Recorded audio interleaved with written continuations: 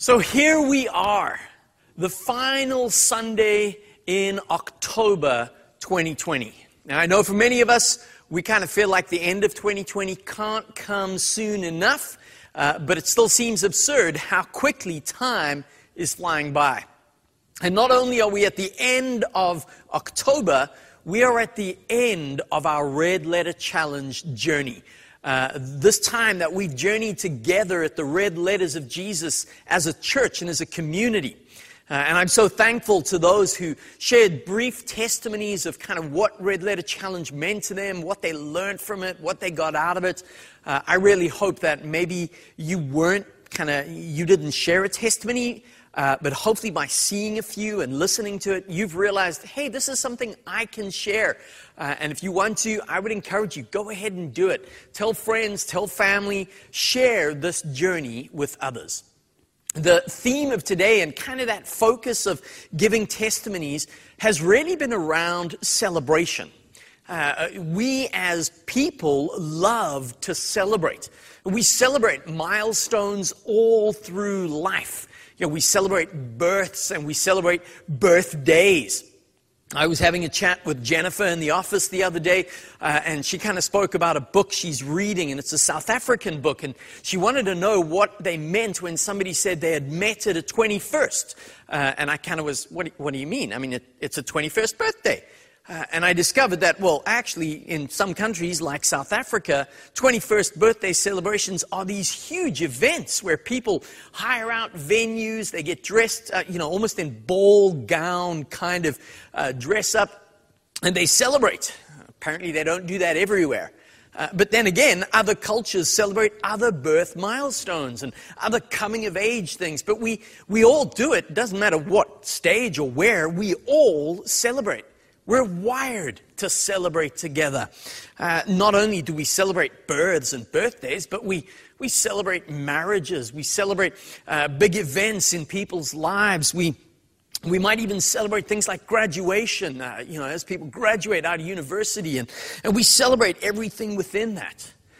Even in the middle of COVID, even in the middle of shutdowns and in the middle of kind of things being closed, I kind of look back over the last couple of months and think about my own children's birthdays and some of their friends' birthdays. And sure enough, they didn't have these great big birthday parties. One of my daughter's friends had a drive-by birthday where we kind of put up on the garage door a great big happy birthday with all sorts of things. And they drove past for us to wave and yay, happy birthday. Because we have to celebrate. We're wired to celebrate. We want to celebrate it. Basically, any excuse to get together, maybe to drink a glass of wine and laugh with friends or whatever the case might be, people will find an excuse and celebrate. And so today, we're celebrating the end of the Red Letter Challenge that we've just journeyed together. And when I say we're celebrating the end, we're not celebrating that we're glad it's over. No, not at all. We're celebrating the fact that we've been able to really just spend time looking at those red letters of Jesus, looking at the words of Christ and putting them into practice in our own lives. That question has been kind of the theme throughout this journey of, can you imagine what it would look like if disciples of Jesus Christ took the words of Jesus Christ seriously and then put them into practice? Jesus himself, we began this journey with his words where he reminded us that, the wise builder is the builder that hears the words of Jesus and then puts them into practice. Jesus' brother James echoes that thought when he says, don't just be hearers of the word, but be doers of the word. Go and put them into practice. And so over the course of these 40 days of journeying through, we had those 5 themes that kind of guided and directed us. And it began with being, of simply being with Jesus, understanding that any doing, anything that kind of flows out of our being with Jesus. And then our second week of diving into forgiving and what does it mean to be truly and fully forgiven. And not only are we forgiven, but we forgive those who've wronged us or sinned against us. And then we went into the week of serving, and I just loved kind of in that week of serving, looking at the challenges and seeing what some of you did through that week as you served community, as you served neighbors, as you served friends. And then we went into the week of giving, and of course, when we talk about giving, so often it's almost a little difficult to talk about because people kind of think, well, the church just wants my money, or it's mine, and I've worked hard for this. And I was blown away at those of you who kind of responded by saying, hey, actually, yes. Everything I have comes from God, and God doesn't kind of want me to give begrudgingly, but God gives me, and God invites me into this place of being able to give, to bless others. And then we finished off finally with the week of going. And my prayer as we kind of finished off that week of going, and as maybe some of your groups will finish off in the course of this week as well, is not to see it as this burden, but to see it as this joyful gift that God has blessed us and God has given to us, and He invites us now to go and to share and to tell the world. And that's kind of part of why we share our testimonies. That's a part of going. It's putting Jesus' words into practice, and it's sharing with the world what Christ has done for us and in us and ultimately through us.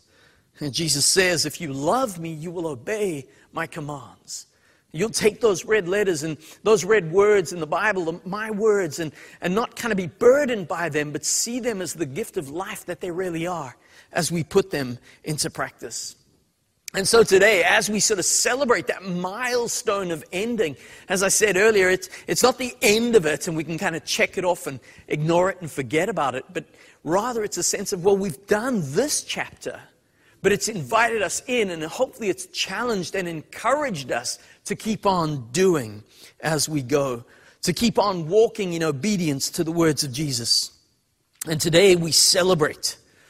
You know, when I talk about celebration, when I read through Scripture, I kind of think to myself, we celebrate because God has commanded us to celebrate.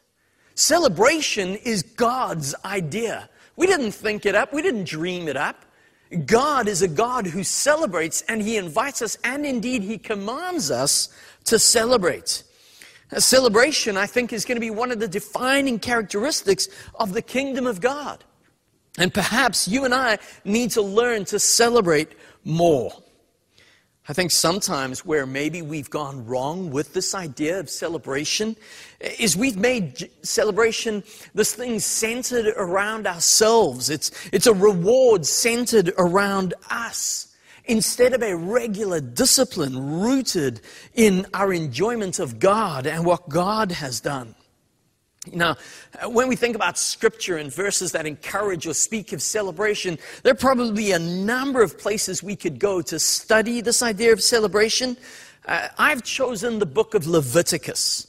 Now, I know some of you are going, kind of, wait, hold up. What, Leviticus? Really? What on earth are we doing into Leviticus? This is not the first book that comes to mind when we think of celebration. But actually, it should be. There's a chapter in Leviticus chapter 23 in particular, that speaks all about celebration. It speaks all about an entire year or an annual cycle of celebration for God's people. Now, of course, it's important I put this into context. The context of the book of Leviticus. You know, this book is rooted in the formative years of the nation of Israel. It's one of the books of Moses. It's before the people have even entered into the promised land. And this book is often seen as this kind of manual, a guidebook, or maybe a rule book, especially for the priests, describing how the people of God are to live and to kind of move and to interact with one another. And so, yes, when we think of Leviticus, we think of all these rules throughout. And maybe the reason we think that is because if I think of Leviticus 23 that speaks about celebration, it's in the middle of a whole group of chapters that all focus on rules for living. It begins way back in chapter 17 where there are these rules for sacrifices and food. The chapter 18 has these rules for sexual behavior. Chapters 19 and 20 talk about rules for being neighbors and good neighbors, as well as rules for those who commit crimes. There's rules for priests, rules for eating sacrifices, rules for the tabernacle, rules around blasphemy, rules around the Sabbath and the Jubilee years, and then rules encouraging the obedience to the law all the way through to chapter 26. And right in the middle, in chapter 23, is the topic of celebration. The topic of festivals. And it kind of almost seems a little out of place. Why would God instruct the nation of Israel in celebration and in celebrating in the middle of all these rules? Well, let's have a look. I think God is teaching us something truly important, even in the book of Leviticus, for you and I today. Leviticus chapter 23 begins like this with verses 1 to 3. The Lord said to Moses, "Give the following instructions to the people of Israel. These are the Lord's appointed festivals, which you are to proclaim as official days for holy assembly. You have 6 days each week for your ordinary work, but the seventh day is a Sabbath day of complete rest, an official day for holy assembly. It is the Lord's Sabbath day, and it must be observed wherever you live." Now, most of us might associate Sabbath with the list of things that we're not allowed to do. I remember growing up as a child and how on the Sunday in particular, almost everything was closed on a Sunday.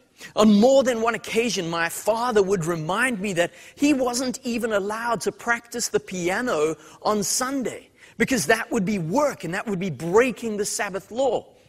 Of course, when I think back to my childhood on the Sunday, most often I can think of waking up late Sunday afternoon realizing I needed something for school or a project the very next day. And of course, everything's closed. I couldn't get anything. And so the Sabbath was always this kind of rules of you will not do and you may not do and you're not allowed to do this. Now this, my friends, is a terrible distortion of the idea and the principle of Sabbath. The celebration that God institutes called Sabbath. You know, at its root, the Sabbath is all about one day where it's supposed to be different from the rest.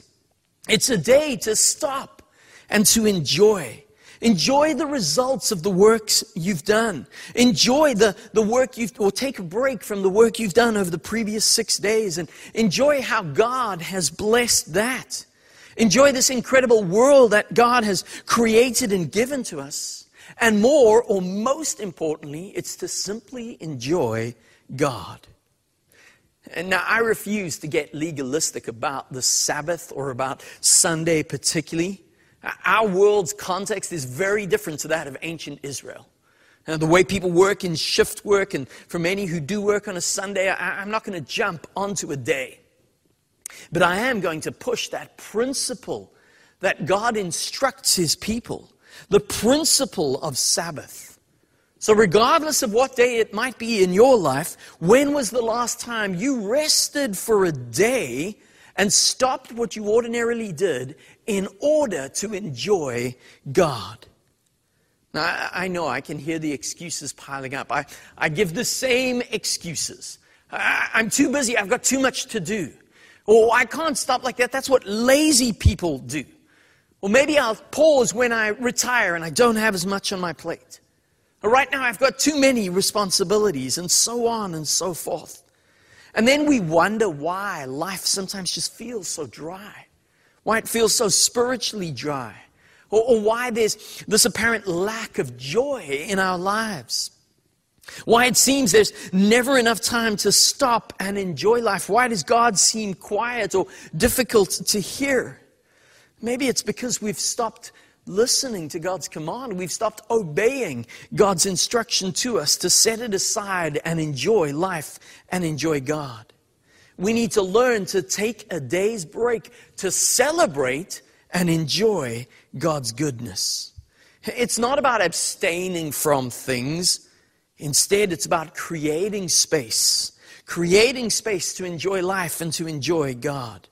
It's not about not practicing the piano or not experimenting in the kitchen. It's not about not trying your hand at artistic expression or not about not laboring in the garden and getting your hands dirty. No, Sabbath is not about doing nothing. It's about doing the most important thing imaginable, creating space for life. Creating space to enjoy life and enjoy God. And it's in those spaces that God speaks, that God heals, and that God is present to us. And perhaps this is why when we look at Leviticus 23, this whole chapter on festivals and celebrations, God begins with one day a week to celebrate what He has done. When we read through the rest of Leviticus 23, and I'm not going to read the whole passage to you, but the whole chapter, I want to read a couple of verses.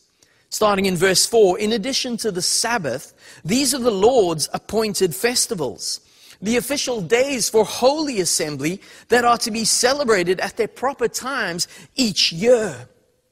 The Lord's Passover begins at Sunday on the 14th day of the first month. On the next day, the 15th day, you must begin celebrating the festival of unleavened bread. The festival to the Lord continues for 7 days. Further on, then the Lord said to Moses, give the following instruction to the people of Israel. When you enter the land I am giving you, and you harvest its first crops, bring the priest a bundle of grain from the first cutting of your grain harvest. From the day after the Sabbath, the day you bring that bundle of grain to be lifted up as a special offering, count off 7 full weeks. Keep counting until the day after the 7th Sabbath, 50 days later, and then present an offering of new grain to the Lord. The Lord said to Moses, give the following instructions to the people of Israel. On the first day of the appointed month in early autumn, you are to observe a day of complete rest. It will be an official day for holy assembly, a day commemorated with loud blasts of a trumpet. You must do no ordinary work on that day.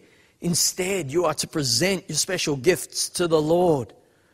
And then the Lord said to Moses, be careful to celebrate the Day of Atonement on the 10th day of that same month, 9 days after the Festival of Trumpets. And then the Lord said to Moses, give the following instructions to the people of Israel. Begin celebrating the Festival of Shelters on the 15th day of the appointed month, 5 days after the Day of Atonement. This festival to the Lord will last for 7 days.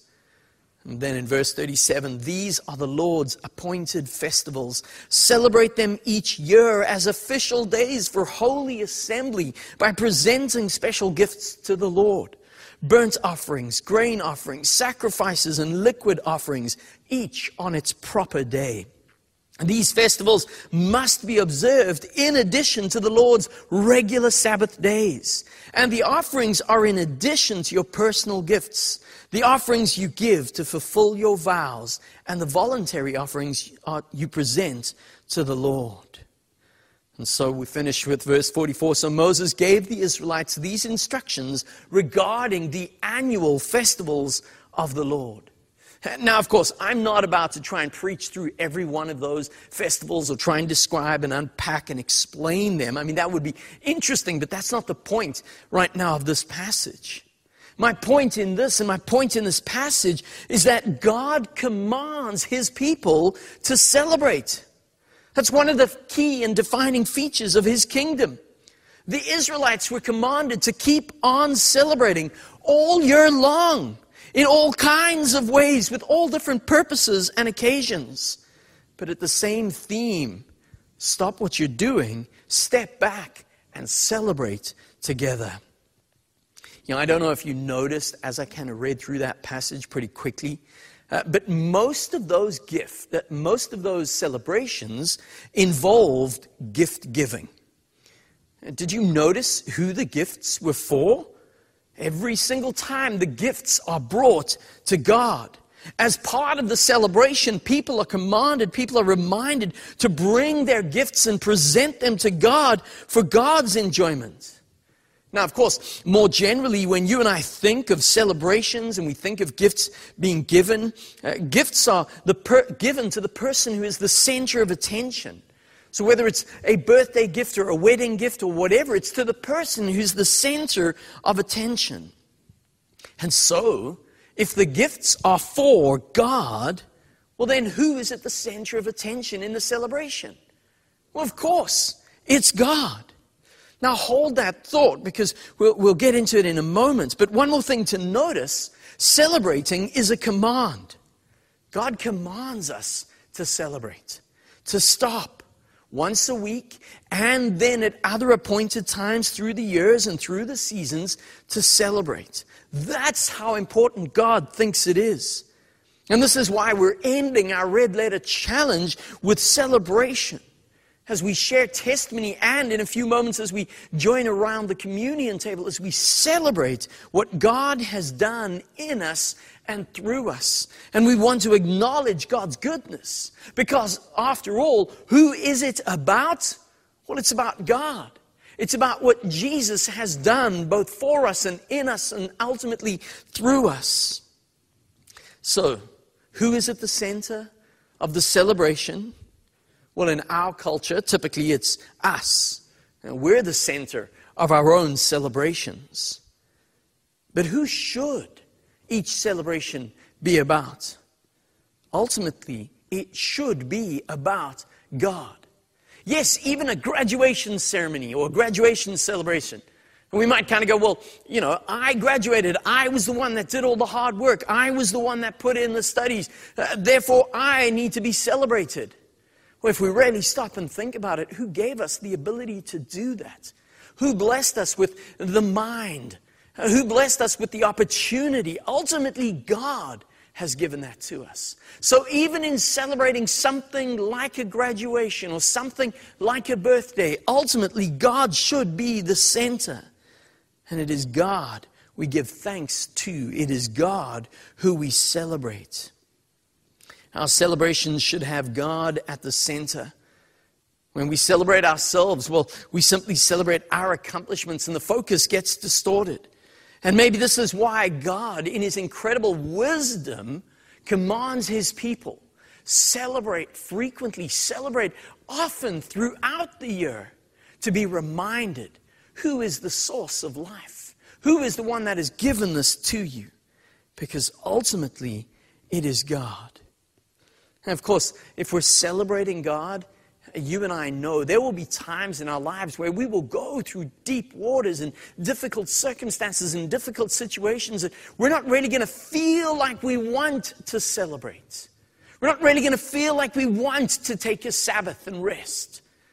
But even in those times, God commands His people, step back, rest in me, celebrate with me, bring gifts to me, and be reminded that I am ultimately in control. And so we celebrate God for His goodness, for what He has done for us. And we need to do that. We serve an awesome God. We serve a God who has given Himself to us to redeem us, to bring us and to give us life. We celebrate a God who's called us into relationship with Him. So regardless of what I might be going through in the here and now, I am reminded that's temporary.